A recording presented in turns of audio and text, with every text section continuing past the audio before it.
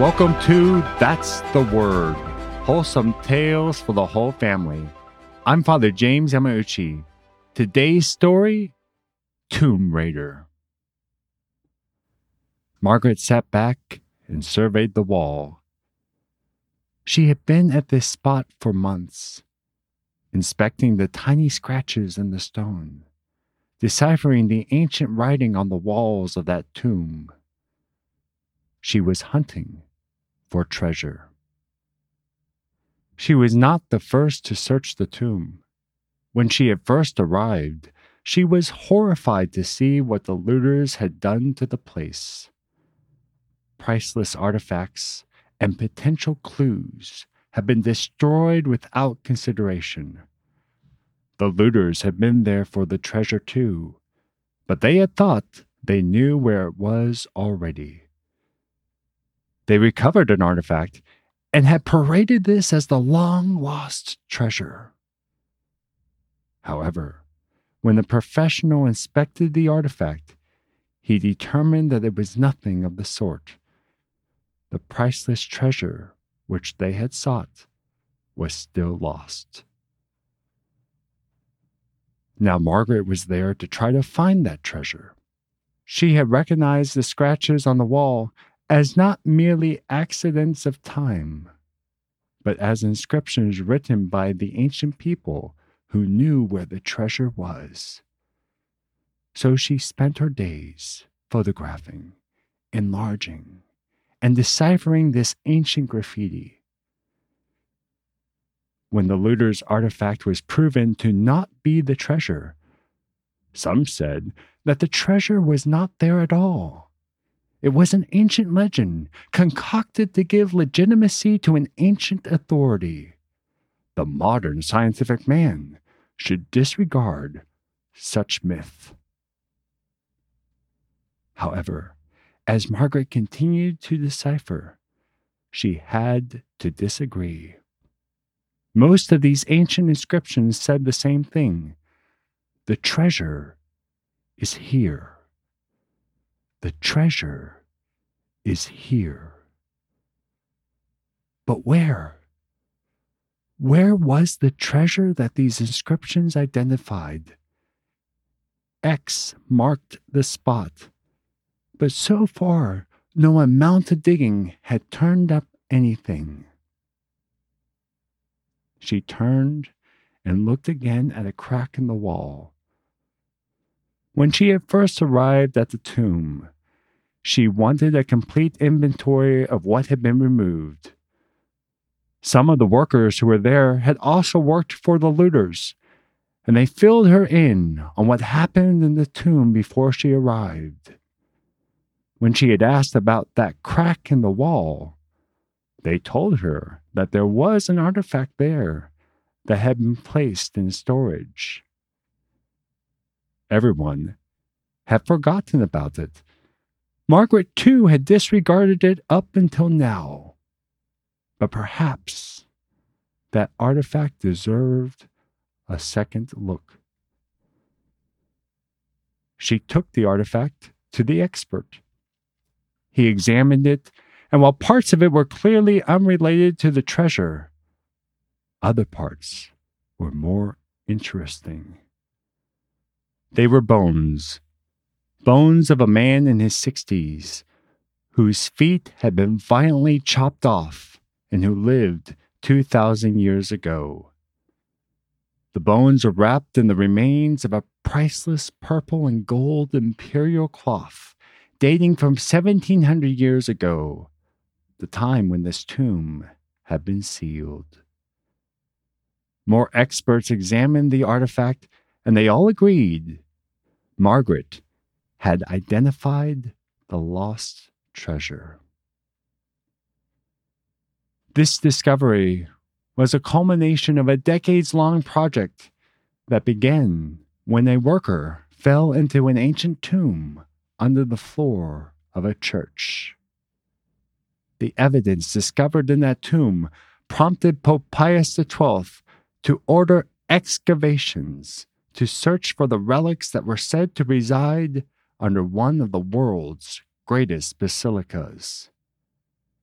a team of archaeologists, including Margherita Guarducci, dug secretly underneath the world's largest church, combating setback after setback. They eventually found the small monument beneath which, in a crack wrapped in a disintegrated purple cloth from the Emperor Constantine himself, lay something that no man had seen in the 1,700 years since the first church had been built upon Vatican Hill. The bones of the patron saint of that church, Saint Peter. And for this week, that's the word. One of the great, fascinating tours you can take when you're at the Vatican is called the Scavi Tour, where you go and see the excavations that Margherita Guarducci worked on underneath St. Peter's Basilica. And on that tour at the very end, you get to see the remains of St. Peter. One of the things we mentioned in the story was that the bones did not include the feet. That is very significant in the tradition of the church, because St. Peter, by tradition, died in the circus next to the Vatican Hill. And he was crucified upside down because he said he was not worthy to die as his Lord did. And so after his death, of course, it was not permissible for the Christians to come and take his body. They wanted to preserve his remains in order to honor him as the Prince of the Apostles. So you can imagine they had to quickly remove him from the cross.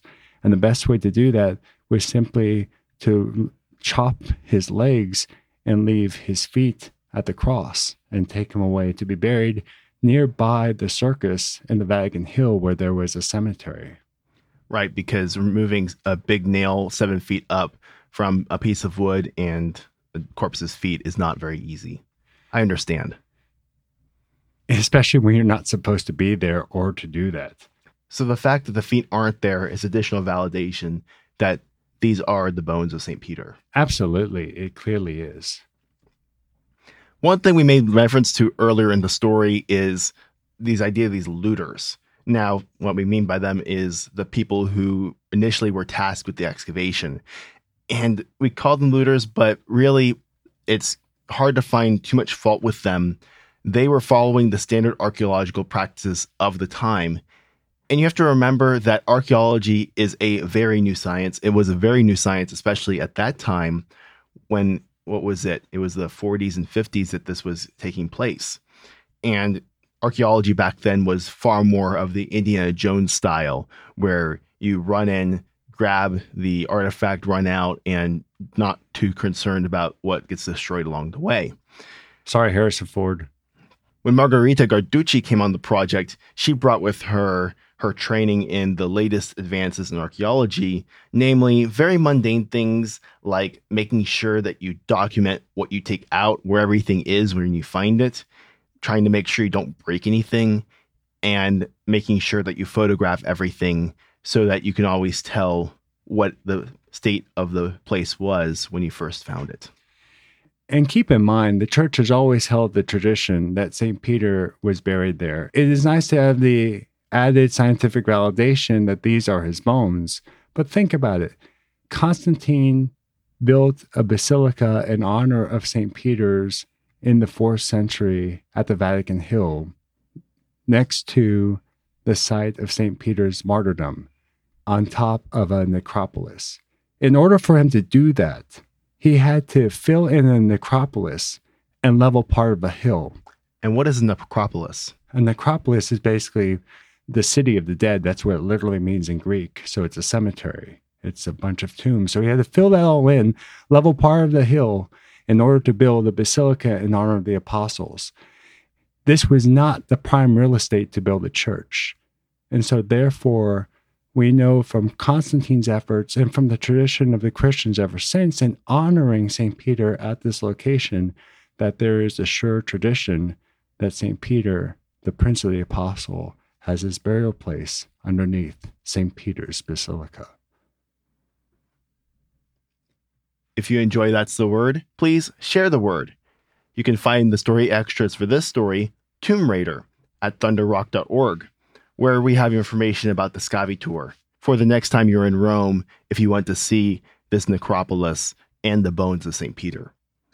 Thunderrock.org is also where you can sign up for our weekly newsletter and find our social links in our email if you want to give feedback or story ideas. Thanks for listening, and join us next Wednesday for another wholesome tale for the whole family.